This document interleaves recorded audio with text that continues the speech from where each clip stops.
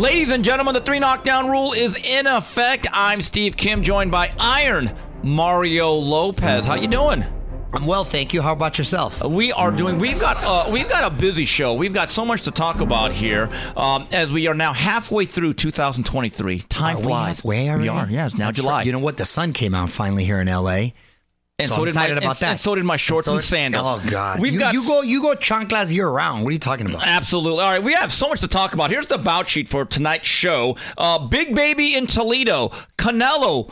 He throws a screwball at everybody. He's facing Jermell Charlo. And we have an interview with Jaron Ennis, who headlines on Showtime, and Vergil Ortiz. He is back in action. But, folks, this show is sponsored in part by the Hustler Casino. It's our favorite local Los Angeles casino and home of the most popular poker live stream in the world, a Southern California staple since the year 2000. Also, shout out to our boy Oscar Lopez, no relation, from Scalp Micro LA. His company offers a unique and very innovative hair loss solution for men. They specialize in a pigmentation known as SMP. Basically, it replicates the exact shape and size of hair follicles by tattooing little particles of pigment into the scalp, giving the illusion of hair. Don't trip. It's actually very realistic, and it'll last forever. You can see the results in as little as one treatment. They create and restore hairlines, give the appearance of density to thinning hair. So if it's starting to go, it'll look a little thicker. If you've got a scar there, they can conceal it with hair translation, camouflage burns, what have you. They use the highest qualities. If you're going bald or you're just looking for a new look this summer, check out our homies over at Scalp Micro LA and mention this ad for a free consult. If you're getting thin, they'll help fill you in. All right, let's get started. Round number 1. Mario, last week we talked about the PBC and Canelo new 3-fight deal, and we said, okay, it's going to be September 16th against Jermell Charlo.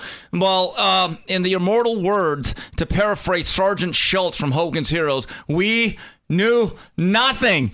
Wow, you went Hogan's Heroes reference. Dang! Nobody knows what the hell you're talking about right now. But anyway, I can appreciate it turns out that on September 30th, he'll be taking on Jermell Charlo, the undisputed 54-pound champion. Now, Mario, I'll just lay it out there. Even though Jermell Charlo's coming off of a bit of a layoff, and it's 2 weight classes he has to jump up, in my view, I think it's an upgrade. It is an upgrade, and in my view, the more dangerous Charlo. The other ones, I think he's the slightly more talented one.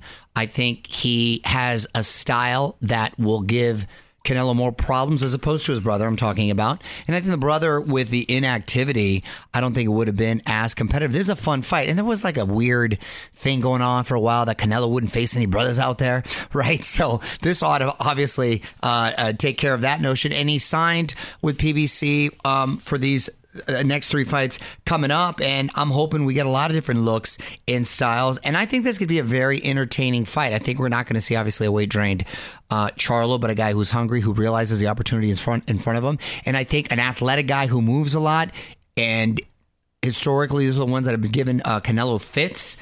Do I think the wheels are falling off and he's like on his last legs? No, but I think that Charlo will prepare himself well and rise to the occasion, and it'll make for an entertaining fight. Yes, I'm leaning towards Canelo, but I think it will be an entertaining fight, and I'm not mad at it. I mentioned, obviously, last week that I would like to see Benavidez, but I think this fight in this next 3-fight run is a great way to start. Yeah, Jermell Charlo is coming off a year layoff, or will be not have fought for about 16, 17 months. But keep this in mind, Jermell Charlo literally has not fought since the summer of 2021. That alone is an upgrade. So, Mario, I have a question. You think it's going to be more like Golovkin-Brook, which saw Special K actually have some moments and trouble Golovkin with this speed, but then overpowered? Or doomsday scenario for Canelo. Let's say he really has lost a couple inches off the fastball. Any chance it becomes Pacquiao De La Hoya? I don't know if it's necessarily Pacquiao De La Hoya, because keep in mind, Oscar had not fought that weight in a long time. He was dead at the weigh-in. He was dead at the weigh-in. I don't think that's going to be the case necessarily for Canelo. And I don't think, and when you say lost a few miles off the fastball, Canelo is so fundamentally sound and so defensive-minded and at such a high level that even with it dropping a couple notches, it's still way above a lot of elite fighters out there. But enough of the tread on the tire that has been worn, a young, hungry guy like Charlo, who's very athletic and quick twitch, could give him some problems. So enough could have maybe, he could have, I hate to use the word deteriorated, but it could have, you know what I mean, a little wear and tear. A slight descent. Well, but right, which is inevitable, fair. right? Father time. 65 fights in, it's natural. Absolutely. And so I think there could possibly be enough of a descent, and you've got a young guy with a lot of athleticism and those quick twitch fibers that we're talking about. It could potentially, not necessarily Pacquiao De La Hoya, but kind of in that direction. Or at the same time, I think the example you gave with Triple G, that could be the case. Somewhere in the middle, I think, might be where we might fall. Yeah, when you have a fighter that's very athletic and quick, and when they move up in weight, they do have an advantage in speed. But again, keep this in mind. He's not just moving up one weight class, but two. And people will bring up Shane Mosley against De La Hoya. But I point this out. People forget. Shane Mosley had 2 fights in between. He fought Wilfredo Rivera, where he really struggled in his welterweight debut, and then blew out Willie Wise. When it comes to Jermell Charlo, gutty, battle-tested. But if he fights like he did in the first fight with Castaño, laying on the ropes, not real busy, static with his feet, I don't think he has much of a shot. Now, the second fight, I was just going to say, that's the formula. That's the formula, and I thought he made a real nice adjustment because to be honest, and I'll admit when I'm wrong, I thought Castaño on the heels of that first fight was going to be too much for him for the second, and he really impressed me, and he showed me he's got some layers to his game, and he was able to pivot, make the adjustments that he need to, and it looked like a completely different fighter. So, you're going up against a real guy in there. So there you have it. September 30th, Jermell Charlo climbs up. It's undisputed against undisputed as he faces Saul Canelo Alvarez. Moving on, this past weekend from the Huntington Center, holy Toledo on ESPN. Jared Anderson won, but it was not without drama. Buzzed twice by former belt holder Charles Martin. Mario, your thoughts? Are you up or down on the stock of the real big baby? Well, first of all, when you said holy Toledo, I want to give a shout out to Top Rank that they put the fight in Toledo. That was a great atmosphere. Electric. It was electric. It was a lot of fun. I love when they go into these hometowns. Look, for the big events, I get it. Obviously, it's you go casino money. Well, yeah, you got the casino money, whether it's Vegas or Atlantic City, but at the end of the day, it ends up being Vegas. But if we can stop maybe going to Saudi Arabia's off, and I know it's hard to turn down that dough, but when you start, like when Boom Boom Mancini used to go back to Youngstown, or even Kelly Pavlik did the same. Kelly Pavlik, yeah, exactly. Or in Fresno with Ramirez as a plate, or even in this case, Toledo, it makes a big difference. That's how you build fan bases. That's how you build fan bases. It makes it television friendly. You can feel the energy with the audience. I still really like the kid, and I'm going to tell you why. Look, there were some holes last night, but I feel because he is young, they're defensive lapses that can be fixed. He pulls back with his head, right? Against those big guys, you can't really do that. He gets clean a little too hit sometimes. I feel he likes to get his punches off, and then he'll kind of fall asleep a little defensively. Take a picture, as they say. He'll take a picture, exactly. But his issues were defensive, and because he's young and he's been doing it so long, I feel he can right that ship. What I did like a lot was he was aggressive from the start. Maybe this was the hometown thing that we say it's sort of a double-edged sword. He wasn't necessarily trying to force the knockout, but he was being a little aggressive in there. Not sloppy, he was being aggressive. I like that he was able to switch. And ironically, when he switched to southpaw, that's when he hurt him. But then he went back with the right hook. But then he went back conventional. But every time he pulled back with his head straight. I was thinking Martin, who, by the way, props to him for taking the fight on 10 days' notice. And he's a big kid. I didn't realize that. And when I said, if he's able, because he barely missed him in the first couple rounds. If he was able to lay that left hand, I go, ooh, that's going to be dangerous. Because you can tell he's got some pop there. He's got a lot of knockouts. And when he did catch him, what was it, the fifth? Yes. When he did catch him and he had him little Bambi, I like how he reacted. He bit down on that mouthpiece. He showed some grit, and he went back and did not get intimidated or let it get to him. That showed me some heart. And that showed me, okay, this kid's got something here. Now, he made an adjustment and was able to kind of get back to boxing and have some moments. But in the 10th round, when he got buzzed yet again, whoa, he's lucky there was not that much time left or another 2 rounds, because I thought my guy was going down at that point. So hold on, would you say, you of all people, he was Saved by the Bell? Oh, my God. I was waiting for that one. Do you have a wah-wah thing? Boo, boo, right here. Yeah, and was it me or did he have his mouth open? Oftentimes, I don't know if that was fatigue or it's just a bad habit. But another guy or a top tier guy, he leaves himself at the end of his punches and pulling back like that. I don't think I question his chin as much than his defensive lapses, because I thought he took those shots well. That's a big, strong guy who's got a lot of knockouts that with some pop, and when you get hit by heavyweights, that's what's going to happen. But he does have to be, I think, because he is athletic, make himself small, get himself inside, be busy, keep that head moving, not pull back, stuff that he could work on. But the character stuff, the way he reacted, I like it. And I think he's still, I know people are jumping off the bandwagon. I think he's still a dangerous young guy that will hopefully make the adjustments that he needs to defensively. You know who agrees with you? Larry Merchant called me and he said, Steve, I love this guy. Good. Like sometimes we're not looking for perfection. And that's a guy that I really admire. And that was a dangerous opponent he had. Larry says, guys, you always look for perfection. There is no perfect fighter. But it does concern me. One thing Joe Goosen always says, sometimes you're better off being all the way in close because there's safety and shelter inside. Right. Unless you have the reflexes and the feet like Muhammad Ali, pulling back all the time. And here's the thing. This is how much heavyweights have grown. Even at 6'4", which Jared Anderson is, and 245, 250-ish. Big boy. He's kind of a smaller heavyweight, though, at the upper levels. How big is Martin? He looked huge in there. He's about 6'6". Yeah, he's a big boy. So, and those were long arms and a southpaw. So as you kind of like look ahead and you're like, wow, this guy's a real tall, big guy. This guy has a lot of length. This guy has reach. There are things to work on. Keep this in mind. He's only 23 years old, and he's 15-0. And another thing, and Antonio Tarver pointed this out in one of his videos, and it's very apparent. Jared Anderson has a lot of athleticism, but when it comes to punching, he's got to do a better job of turning over his knuckles. And because a lot of his punches are actually not hitting on the barrel of the bat, as they say. That's another little thing that they have to work on. Yeah. But I do like the fact he said, look, rest of the year, I want 2 more fights. Because activity is the only thing that's going to get him better. He's been a pro for 4 years. That's only his 15th pro fight. Well, that's what I'm saying. I think his issues are fixable.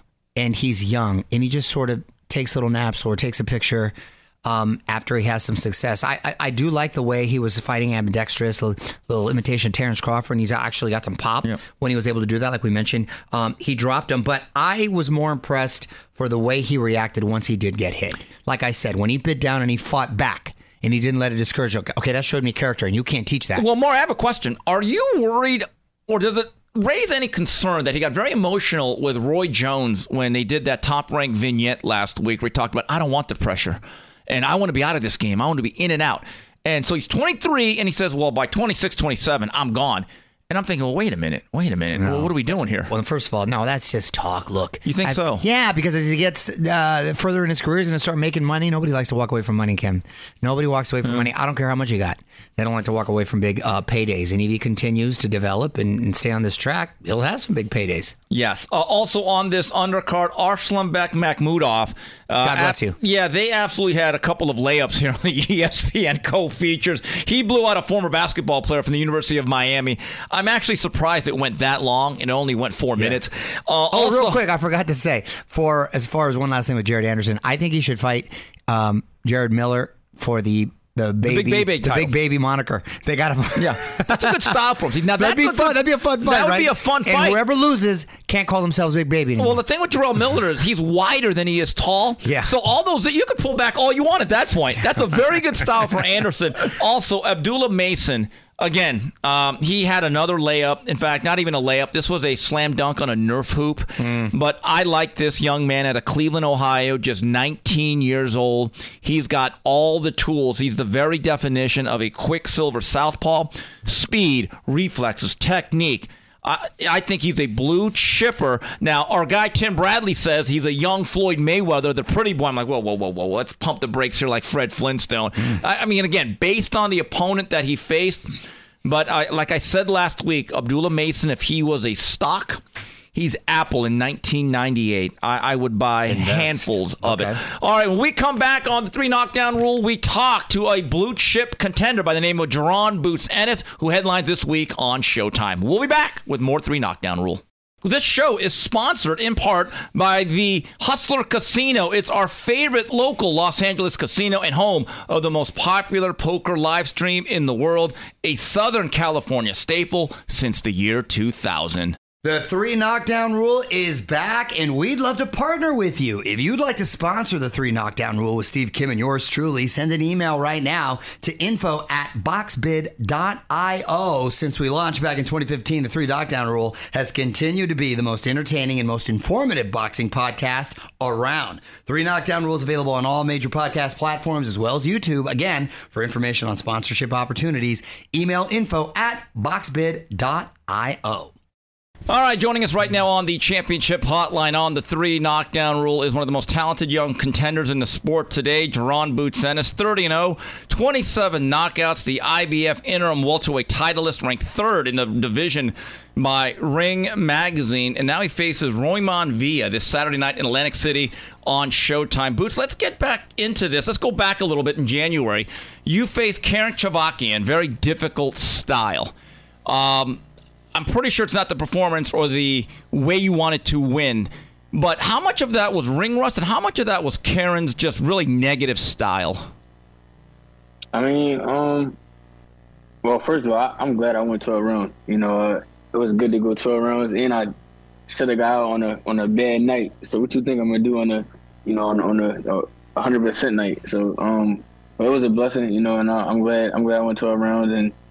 And I wouldn't say so much ring rust. I feel like it was just me just being like excited. Like I wanted to like get the knockout real bad, and I went in there looking for it. And I need like this camp. I went back to like just being me, having fun, and not looking for the knockout. And that's how you gonna get the knockout, not looking for it. So y'all gonna see on July 8th, we gonna shine. Good for you, man. Yeah, you're right about that. You got to let those knockouts come, not try to force it.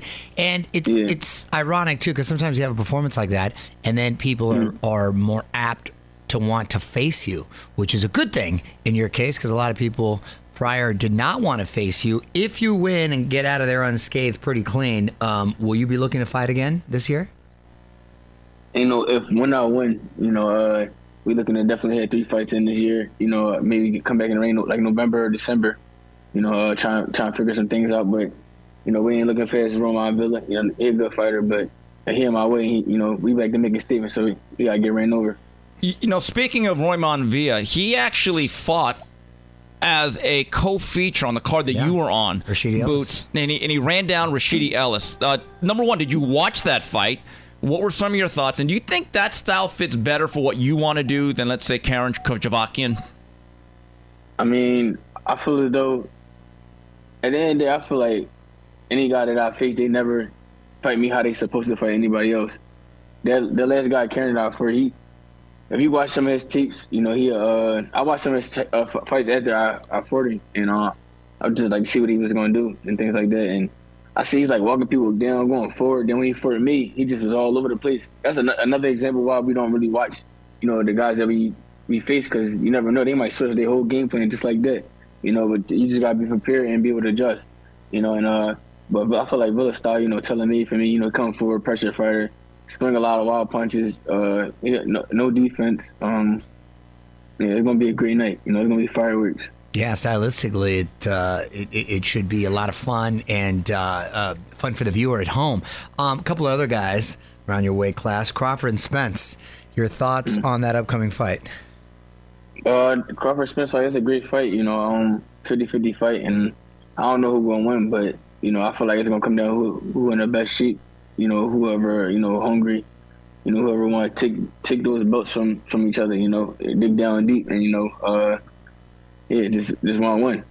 I'm just curious, since we're talking about those two guys, if you were to face them, who stylistically do you favor against yourself? Meaning, who's a better style for your fight with you potentially? I feel like both of them. Like I said before, I really don't even care who won between those two guys. I just want to be able to show my skills against the top guys and not the lower level guys. I feel like the top guys that bring a different side out of me, and I'll be able to show my my true skill. Boots, I have a question, though. I know that all young fighters are very precocious. They want to get to places, and they care about their careers, not the overall sport.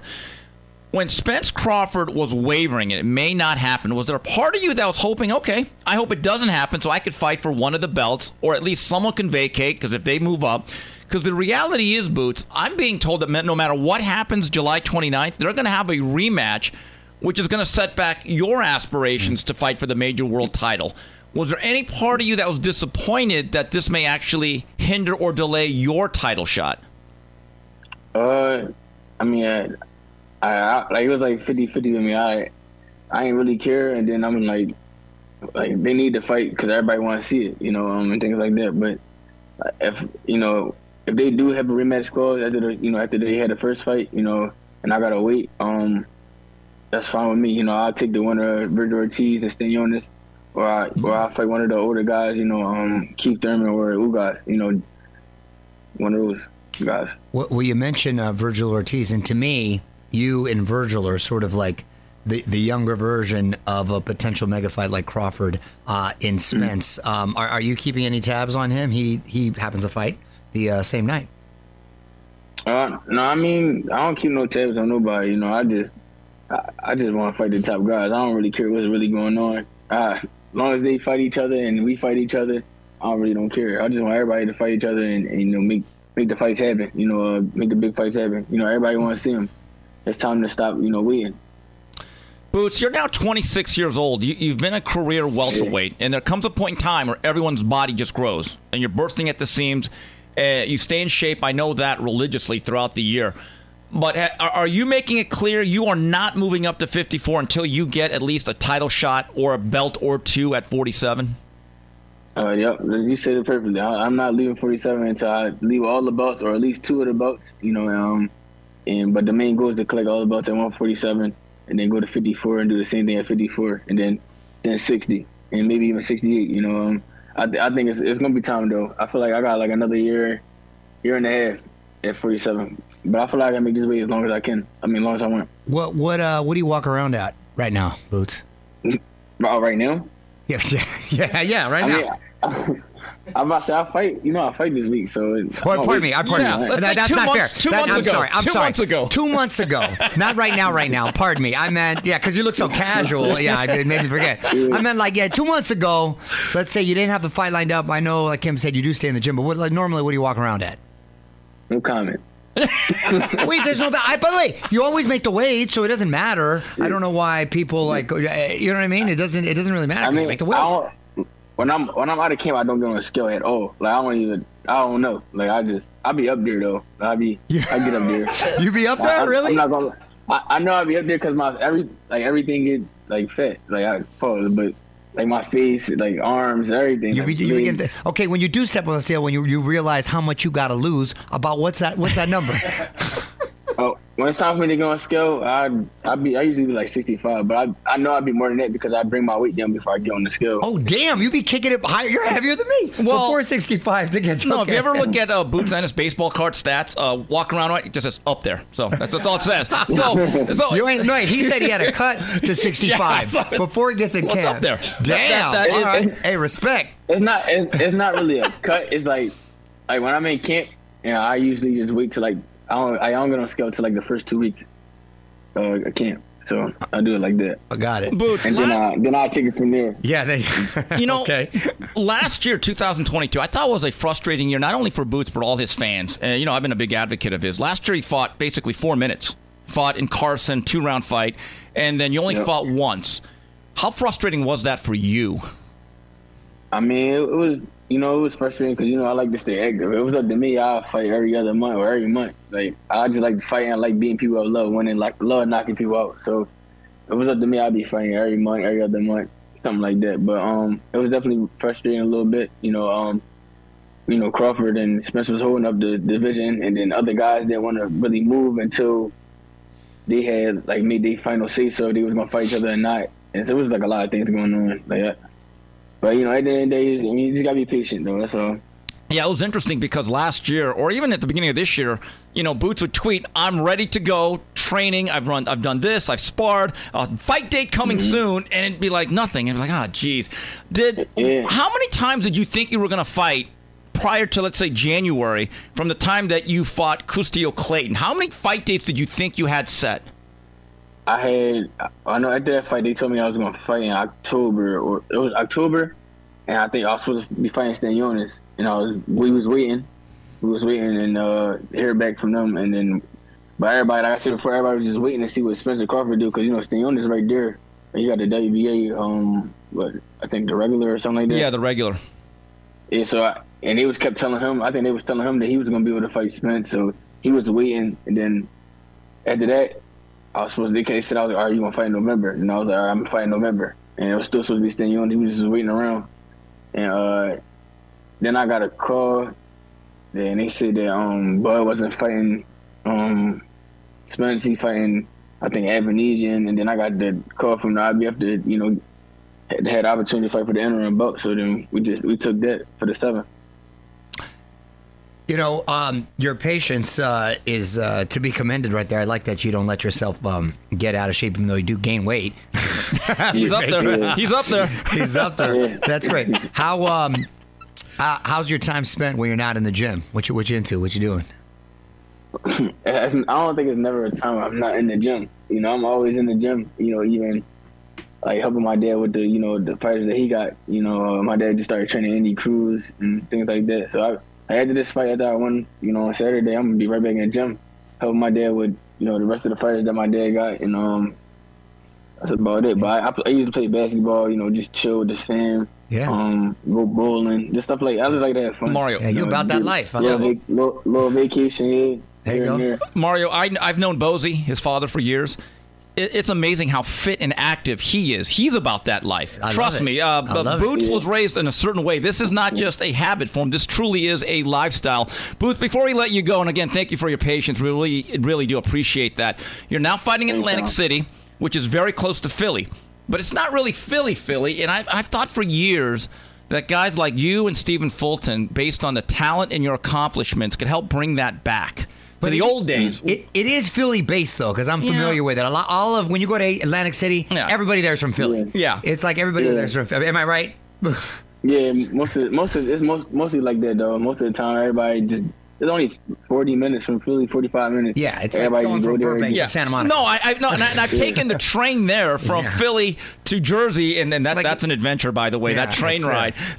Any plans for you to actually headline, though, in the city of brotherly love upcoming? Hopefully soon, maybe in November or December when after this fight, maybe I might come home and fight in Philly. I think the city need that, me fighting in Philly, Scooter fighting in Philly, Danny, J-Rock, I feel like that'd be a crazy card. We always on the same card. All right, so after this fight, don't get too up there and wait, because we expect to see you again. I like that. Before the end of I'm going to tell next time somebody asks me, I'm going to say, I'm up there. I'm up there. We're all up there. I'm up there. I mean, how much did you wait till you gained during Christmas? Oh, we're up there. We're up there. We're up there. I like that. Anyway, Boots, always a pleasure to talk to you. Please stay well. Say hi to your father for me, and we really appreciate your time. Thanks, Boots. Good Thanks, luck, brother. Thank you. I appreciate y'all. You got it, buddy. Take care. And that was Boots Ennis, and we'll be back more with the 3 knockdown rule. Shout out to our boy Oscar Lopez, no relation, from Scalp Micro LA. His company offers a unique and very innovative hair loss solution for men. They specialize in a pigmentation known as SMP. Basically, it replicates the exact shape and size of hair follicles by tattooing little particles of pigment into the scalp, giving the illusion of hair. Don't trip. It's actually very realistic. You can see the results in as little as one treatment. They create and restore hairlines, give the appearance of density to thinning hair. So if it's starting to go, it'll look a little thicker. If you're going bald or you're just looking for a new look this summer, check out our homies over at Scalp Micro LA and mention this ad for a free consult.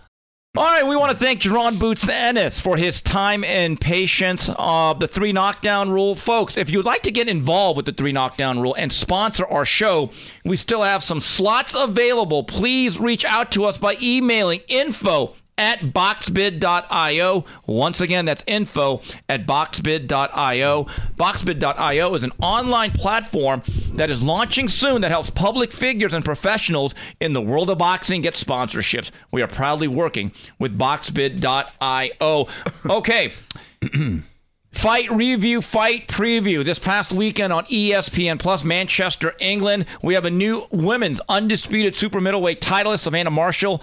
She defeats Franchon Cruz-Dezurn over 10. And knockout candidate of the year from Sheffield, England on the zone. Dalton Smith with an overhand right. Kaboom over Sam Maxwell. Right on the temple. That was nice, huh? Wow. That was like an axe that came through. Yeah. That was like he was pitching. Yes. Like he was like throwing a fastball. Well, he hit the strike all right. Yeah, he did. And by the way, Franchon Cruz-Dezern did something that I've never seen before. She's the main event. She's a defending champion. Everyone's in the ring. They're doing the national anthems. She sung the U.S. national anthem. She didn't win the fight. She won the anthem, though. She won the talent portion of that contest. So God bless America on this 4th of July week. Moving ahead, this Saturday, on the zone from the AT&T Center in San Antonio, Texas, he's back. Vergil Ortiz, a prospect that we were very, very high on, takes on the rugged anvil, Imantas Stanionis. Wow, I think this is the battle of the unknown. Mario, check out this stat. One guy has not fought, this being Stanionis, since April of 2022 against Ravdat Butayev. While Vergil Ortiz, this is only his second fight since August of 2021. This fight needs to be sponsored by WD-40. You know, and the frustrating thing is that both these guys can fight, know how to fight, and for one reason or another, I think it was health issues the first couple of times with Ortiz. Rhabdomyolysis twice. Yeah, so you can't blame the guy, right? But what are we getting now, and how? I'm not familiar with what he was dealing with. I don't know how much of a toll it takes on your body. From what I'm hearing, he's healthy and he feels good. I know he's a big kid for this weight class too, so we're going to find out a lot because he's going up against a tough guy in this timeout. But if he's able to look good in a victory, it puts him right back in the mix with the top tier guys right here. You know, I have to be honest, and people have asked me this. As high as I am on Boots, and you've asked me this, based on resume, which we know about, not projecting ahead or who'd win, what style, who has better wins? Ortiz. If Ortiz beats Stanionis, it is Vergil. No, I agree. It is Vergil. Even prior, I would say so far. Yes. It's Vergil, but especially if he beats him. That's an interesting fight in looking ahead. Not Stanionis is not by any means a gimme, but in looking ahead to Boots, who we had on earlier, that's an interesting fight, and I kind of alluded to it. If they build it up properly, it could have those Crawford Spence vibes. Let's not wait 5 years, because here's the reality: both guys are going to grow out of this weight class. Right. Yeah, and that's why I actually think they're going to probably end up meeting closer to 54, and I think it'll be a better fight. Stanionis is a rugged, heavy-handed guy who wears people down. Just looking at his body, I mean, he just rocked up. So Ortiz too. You know, two-fisted attack likes to come forward. This is going to be, ironically, 4th of July week. It's fireworks. I do have some questions about Ortiz physically on the inside. When you've had rhabdomyolysis twice. What is that again? It's basically when you overtrain and your kidneys, I think, shut down. Your body functions just kind of come to a halt. Yeah. A product, really, of overtraining. So I just wonder, the first time he gets hit right to the gut or takes some body shots, how does he react? We don't know. Well, that's just it. Yeah, exactly. And I would say that for both men, each are facing the best puncher that they have ever faced. That's going to be a good one. Moving on to news and notes. Mario, this kind of surprised me. Zhilei Zhang, the great Big Bang out of China, will be taking on Joe Joyce. That'll be set for September 23rd in London. Back when they fought in April, Zhang just dominated Joyce. I'm actually surprised that Joyce activated this rematch clause. Yeah. I don't see what changes, to be honest with you. But Mario, I want to ask you about the heavyweight class. When you look at Tyson Fury, does not really have a fight yet. Deontay Wilder is begging Andy Ruiz not to be a fourth-grade educated guy, a slave to whatever. That was a wacky interview. That was a wacky That was tweet. wacky. I was like, wait, what? He called him a sex slave? A sex slave. What happened? Yeah, a lot of whores. But then Anthony Joshua, I think, is fighting Dillian White, which is kind of like making Caddyshack 2, as far as I'm concerned, without Bill Murray. I don't know. Hey, you mentioned Anthony Joshua, and it might be a little too soon, but down the line, maybe 2 fights away, I'd love to see him and Jared Miller. Oh, that'd be fine. They've actually talked about it, but remember, they were supposed to fight in 2019, and Jermell Miller basically tested positive for the whole pharmacy. So I don't know. Remember, Eddie Hearn took that kind of personally when he was with us. Yeah. But I have a question. Are you now starting to have... I know you're a big fan of Tyson Fury. I know that you like him. But you know when he lies? When his lips move. I mean, there's got to be a lack of credibility, isn't there? But the thing is, I don't think he's ducking anyone. I don't know what it is. Does he really want to fight anymore? He's made a lot of money. He doesn't have anything to prove necessarily. Isn't he fighting Ngannou this week? Before it changes? By the time the show airs, the Ngannou fight's going to be... And why would you... one would think that he would have he wouldn't be facing as dangerous of an opponent in Usyk, just considering the size. Right. Because when he had a big puncher with Wilder and what have you. But because of whatever reluctance or whatever that fight didn't get made, I don't know. I'm like kind of tripping on why I don't know if he even wants to fight anymore, to be honest. The thing that gets me is every week there's a new report of when Fury and who Fury's going to fight.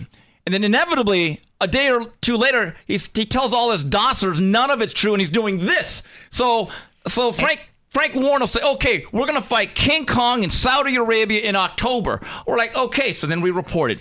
48 hours later, no, I'm fighting the Easter Bunny in Liverpool. Yeah, it wasn't Ngannou either. It was John Jones he was talking about. Are you sure? I've lost track. He might have started with Ngannou, but the latest was John Jones because they were going back and forth. Okay, by Wednesday, it'll be Tank Abbott. Yeah, I pulled one out there. But Hogan's Heroes, Tank Abbott. But there's one heavyweight fight that really is for all the marbles. Him and Usyk. Yeah. I'm beginning to think he doesn't want it.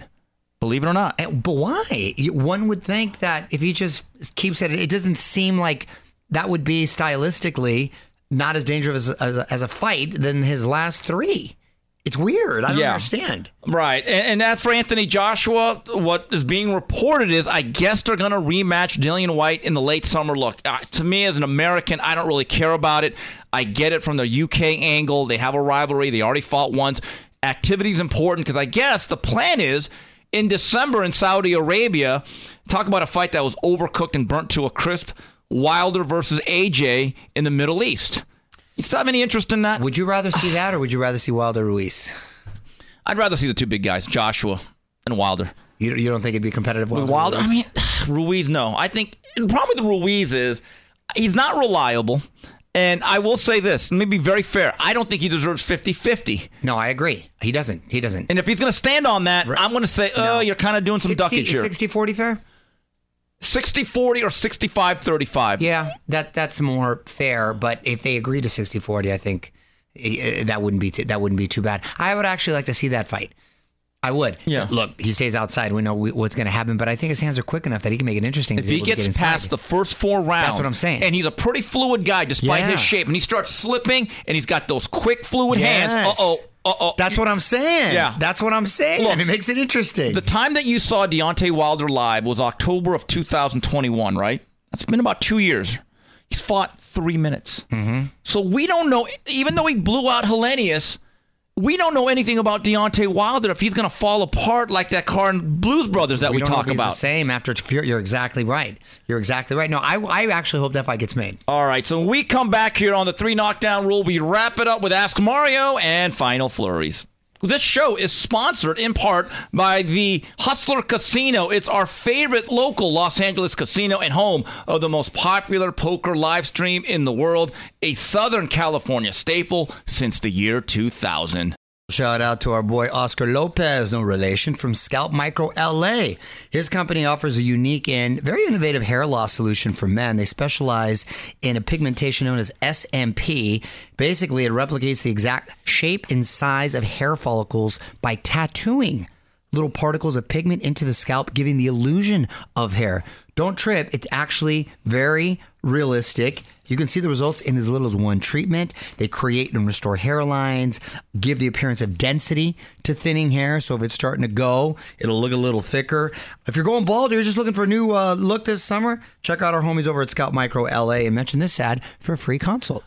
And we're back on the 3 knockdown rule. Steve, Kim, Mario Lopez talking all things boxing. And we now move on to the Ask Mario segment of this fine program. Here's one from Adam Logan. And I think he's referring to what took place with Jared Anderson. How do you draw the line between boxes being ticked or warning signs? One man's chin check is another's too easy to hit. One dude gets through a crisis, other has a suspect chin. How do you decide which is which? It's an interesting question. I want to correct myself because I said earlier it would be a fun fight, Joshua and Jared Miller. I met Jared Anderson. Yes. That would be the fun fight later on. Just wanted to point that out. I think how you react to getting hit is the big difference. And I think, like I was saying, I'm getting my Jareds confused. Anderson, who just fought, he showed me a lot. Because, as you like to say, when you got Camacho'd or Rosario'd, oh boy. I don't think he didn't react like a guy who got Rosario'd. I think he showed me a lot in his character and his in being a young guy and considering the circumstances, fighting in his hometown and what have you. So I like what I saw. I'm still high on him, like Larry Merchant. Would you consider Muhammad Ali a pretty good heavyweight? Are you talking about because I just point this out, and Breadman Edwards tweeted it today, and I was going to bring this up. If there was Twitter back in the mid-'60s after the Henry Cooper fight where that big left hook and Angelo Dundee had to kind of pry open the glove. Hey, we need a little break here. And there was another fight that he had against Doug Jones at the Garden that he struggled. Yeah. They would have said, Ali's a fraud. He got exposed. He ain't nothing. Listen, especially with heavy. First of all, it's boxing. You're getting hit. Yeah. Especially at this level. You're going to get hit. It's inevitable. And especially with the heavyweights, that more than anything, the punches are it's a tightrope. It's a tightrope. So you're going to get hit. It's inevitable. You can't fight a perfect. No one's not going to get hit. By the way, De La Hoya, when he got drilled to the canvas, flash knockdowns against Narciso Valenzuela and Giorgio Campanella. Yeah. Then I remember he was hanging on for dear life on the inside against John Molina. Yeah. Everyone said, okay, De La Hoya's a fraud. He's not tough enough. He turned out okay. Yeah. Now, but anyway, actually ended up having like he's a good set of whiskers. As soon as he got his ass back from not being in the sauna for an hour, but they also took some steps. That was the fight where Bob Arum said, that was scary. We need help. And that's when they brought in Jesus Rivero to help out Alcazar. Yep. So maybe Anderson does have to kind of think about, do I need to have to expand my horizons in terms of what I'm being taught? You don't have to necessarily get rid of your guy. Right, just add. Just add, exactly. Here's one from the Tasmanian Wills. What makes an undisputed champion these days? It used to be holding the IBF, WBC, and WBA. I would say it's still... And WBO, though. It's a 4-belt there. I would say that's the criteria. All right, I have a question, though, because there's this online debate. Do you consider Teofimo undisputed or linear? Because you got to have all four. I think part of it is you got to clean out the division and have all 4 belts. Technically, Teo just won one fight against Taylor. There's other belt holders. Do you have to collect all the other belts? That's kind of my thinking. But there's so many things and factors that are out of your control to make that happen. To me, I still think if you beat the man and he was the man in that division, then you're undisputed. To me, in my eyes. Even if he vacates all the other belts and there's 3 other belt holders that are pretty damn good. He vacated them. Yeah. He vacated them. He didn't lose them. He vacated them. Because I do believe there's a difference between lineal champion, the number 1 guy, and then you have undisputed. I mean, again, it's very convoluted. That's boxing. Here's a question from Shy Guy. Question to both you and Mario. Let me punch it up here. A buddy of mine is not sold on Poo Poo Andre, his words, and Big Charlo. He believes that Danny Jacobs would have smoked both of them in the past. Do you guys agree? I mean, it's hard to kind of go back and, when you go, I was going to say a generation. I don't know if that'd be a generation, but that'd be, to go back. They're still all active. So yeah, it's definitely this generation. It's this generation. But he was early in the generation, though. But Danny's more battle tested, though, by far. There's no doubt about absolutely. Absolutely. And he's faced more dangerous opponents. Gosh, I can't even tell you the last time I saw Boo Boo fight.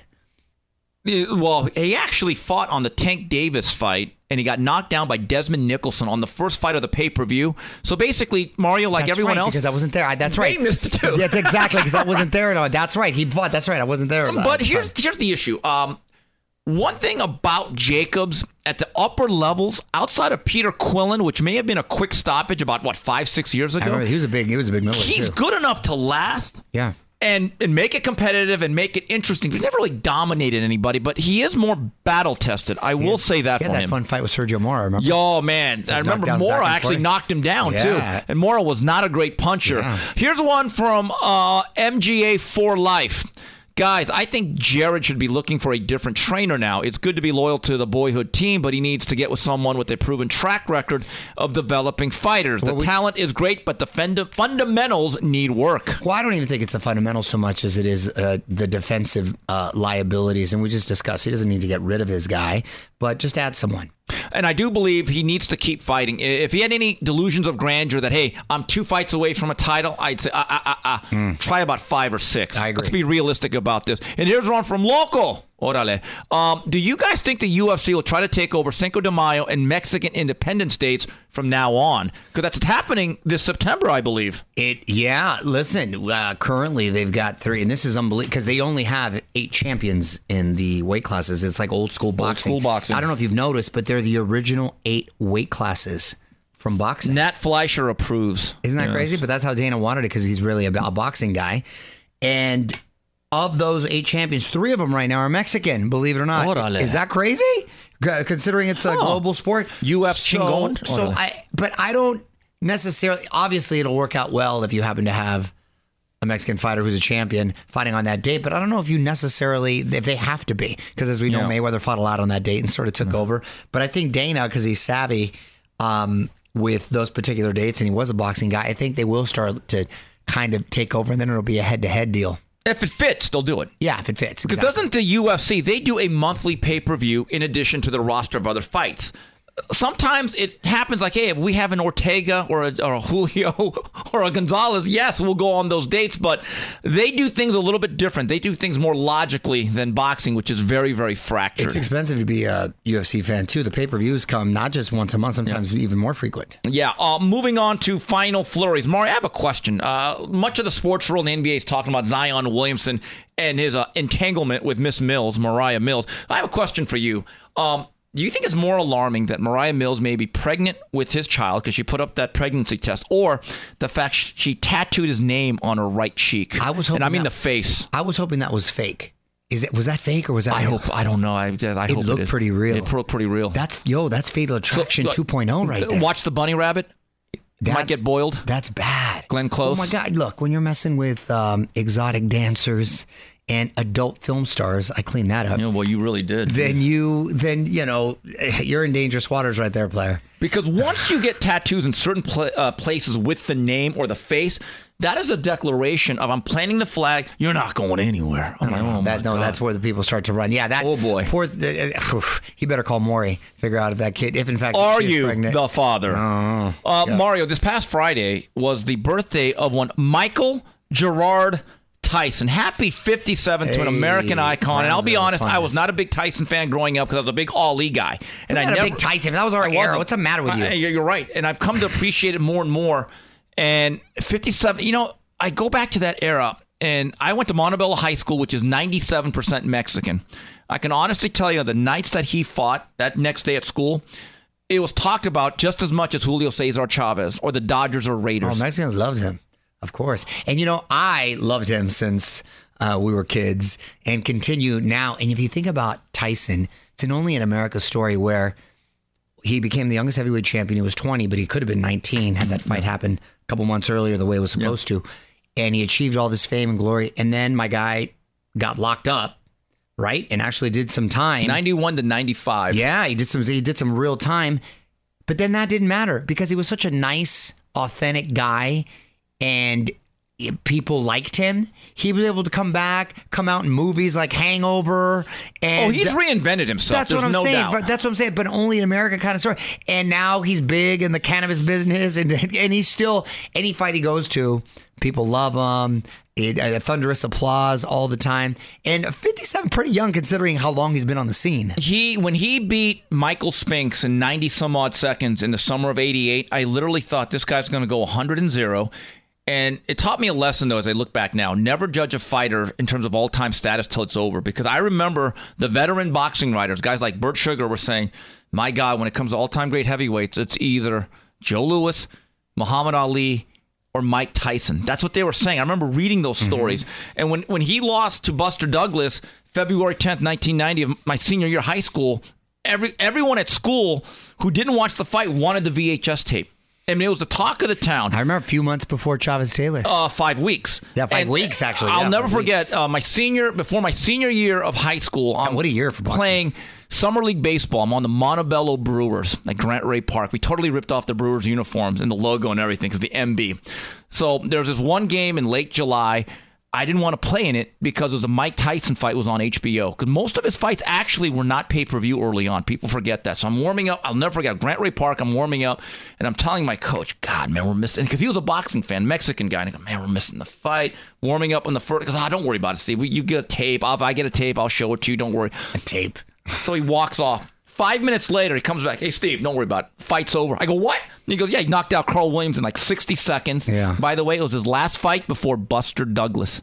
It was the last successful title defense he had, and it was like a big thing. Yeah. So when you see Mike Tyson, who had endorsement deals, an iconic video game, I don't think any fighter now can reach that popularity, Mario. Even a Canelo or even anyone, a Tank Davis, Errol Spence, Terrence Crawford. Maybe George Foreman did. But I don't know. I'm trying to rack. I remember when he did the interview with Robin Givens, what a big deal that was with Barbara Walters. Yeah. Everyone was talking about that nationally. When you look at, and you have to look at the whole body of a career, and you mentioned George Foreman. George Foreman, to me, is in my Mount Rushmore of all-time greats because he had a successful career as a young man, and then he was able to capture the title and become the oldest heavyweight champion as an older man, oldest ever, as a matter of fact. And then he had success outside of it with the grill and what have you. The great American pitchman. Managed to still have his faculties, be a preacher and a broadcaster. Just overall, his career, his life, it's a Mount Rushmore top. But wouldn't you say? Yes, absolutely. And the movie, I'll say it again, it was actually pretty good. And you know I'm tough on boxing movies. I know. It was better than Creed. Speaking of iconic figures, Arnold on Netflix. Our guy Tino said, Steve, you got to watch it. I was like, yeah, you know what? I enjoyed it. I really liked it. Arnold's always been my favorite, man. Never do you see someone achieve such greatness in 3 different areas. 7-time Mr. Olympia, never been done. In bodybuilding, it's an incredibly tough sport. I like how they're so flagrant about the steroid use and all, but they were all using it and they were all open, and and he would tell you what he was going to do. Congratulations. You're getting second place. Yeah. He would tell you. And then became the highest paid actor, biggest box office star in the world, could barely speak English. Which, by the way, his English has not improved. 50 years he's been here. Part of its charm. Yeah, I know. I love him. And then was able to marry a Kennedy and become a governor. If you saw it in a movie, you wouldn't believe it. But, man, all that, and I love me some Arnold, but why do you have to smash out the housekeeper and and throw a monkey wrench in his family? And the kid, who I happen to know, Joseph, is a nice kid, and obviously it's not his fault. He's the most in shape of all the kids. Looks just like him. He got the genetic. He's pumping iron right there. He's pumping iron. Oh my God. But it kind of taints all the other stuff, because what good is it? You know what I mean? It's just and I know we make mistakes, but why did it have to be like the housekeeper in your home? That's the monkey wrench. I appreciated the fact that Arnold is very grateful to the opportunities of this country. He's a true patriot. He loves America. He's not bitter about it. And I think there's something to be said about that. Mario, this is interesting. My former place of employment, ESPN, a lot of changes. No, they cleaned house. A lot of big names. Changes. Wow. I think it was financial reasons, but a lot of boxing guys too. Your boy, Max Kellerman, is no longer there. That was surprising. He'll bounce back. He'll have opportunities. Yeah. No, he's been there for a while. I was just surprised in many different aspects. Andre Ward, he's no longer there. Other names that you're familiar with? What's his name? Basketball. Steve Young. Steve Young's no longer there either? Oh, man. Todd McShay, draft guy. Yeah, part of the Fab Five. Jalen Rose. Personal no favorite of mine, Susie Colbert, who I thought brought professionalism and class. I'm a big fan of hers. Wow. A lot of people, a lot of notable people. I'm going to say something about Andre Ward that's going to surprise a lot of people. I found myself disagreeing with Andre a lot. I did. I can't even say I'm really a fan of his as a broadcaster. And when he was a fighter, me and him did not get along when I was on that side of it against him. We had, I would say, a pretty tense relationship. But, and this is going to surprise people, he will be missed from that team, and I'll tell you why. He provided the perfect counterbalance to Tim Bradley, who's much more the fan-friendly, exciting, gregarious guy. And I've said this, if you're going to have Joe Tessitore, all right, and of course Bernardo Osuna, who is the do-it-all guy, great guy. You can't have 2 Tim Bradleys if you're going to have 2 fighters on that desk. You got to have that contrast. Sure. It wouldn't work with 2 Andre Wards. It wouldn't work with 2 Desert Storms as much as I liked him. I thought that dynamic actually kind of worked. I think he'll be missed. You know what? I don't disagree with that. I think that Andre will also just be fine.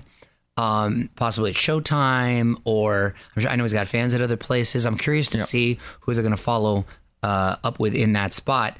Listen, for me, fighter turned broadcasters, the 2 guys that I tell you that I really like who aren't locked in anywhere at the moment are Paulie Malignaggi and Antonio Tarver, who we had last week. Yes. I think those guys who are former world champions, and it's very difficult to get behind the mic and call it like it is, and I think they do a good job. Do you agree? Yes, and by the way, both their nicknames are the Magic Man. What are the chances of that? Oh, wow, that's right. I didn't even think about that. By the way, our guy Tim Bradley, I want to say, Tim, thank you. Thank you for saying that trainers and fathers do not mix. Oh, we were trending last night. That thing went viral. Boy, people are upset at Tim Bradley. We forgot to ask Boots because his dad. Oh, that's why I think I know the answer to that. But Tim is always welcome here because I love the fact Tim is not afraid to say what he's going to say. That's our guy. By the way, believe it or not, I looks like I'm going to the UFC convention this upcoming week in Las Vegas. By the way, programming note, we're taking a week off next week, but we will be back second or third week of July. We're not going to miss that many weeks. What is this UFC convention about? It's a big thing, though. Dude, it's awesome. And you have to go to the facility they have there. It's like UFC land, like Disneyland. Really? Oh, my God. You've never seen such a great workout facility. The equipment is state of the art. I've seen videos. It's next level, but and then the different pools and the equipment of the octagons, the rings. It's just it's incredible. You could be there all day and not use a half of the equipment. It's incredible. You're gonna love it. And then the actual its own little theater and performance area where they have the institute there. You're gonna trip out. Is that connected to the Apex?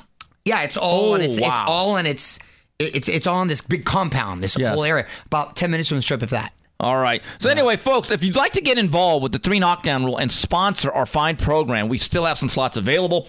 Please reach out to us by emailing info@boxbid.io. Once again, that's info@boxbid.io.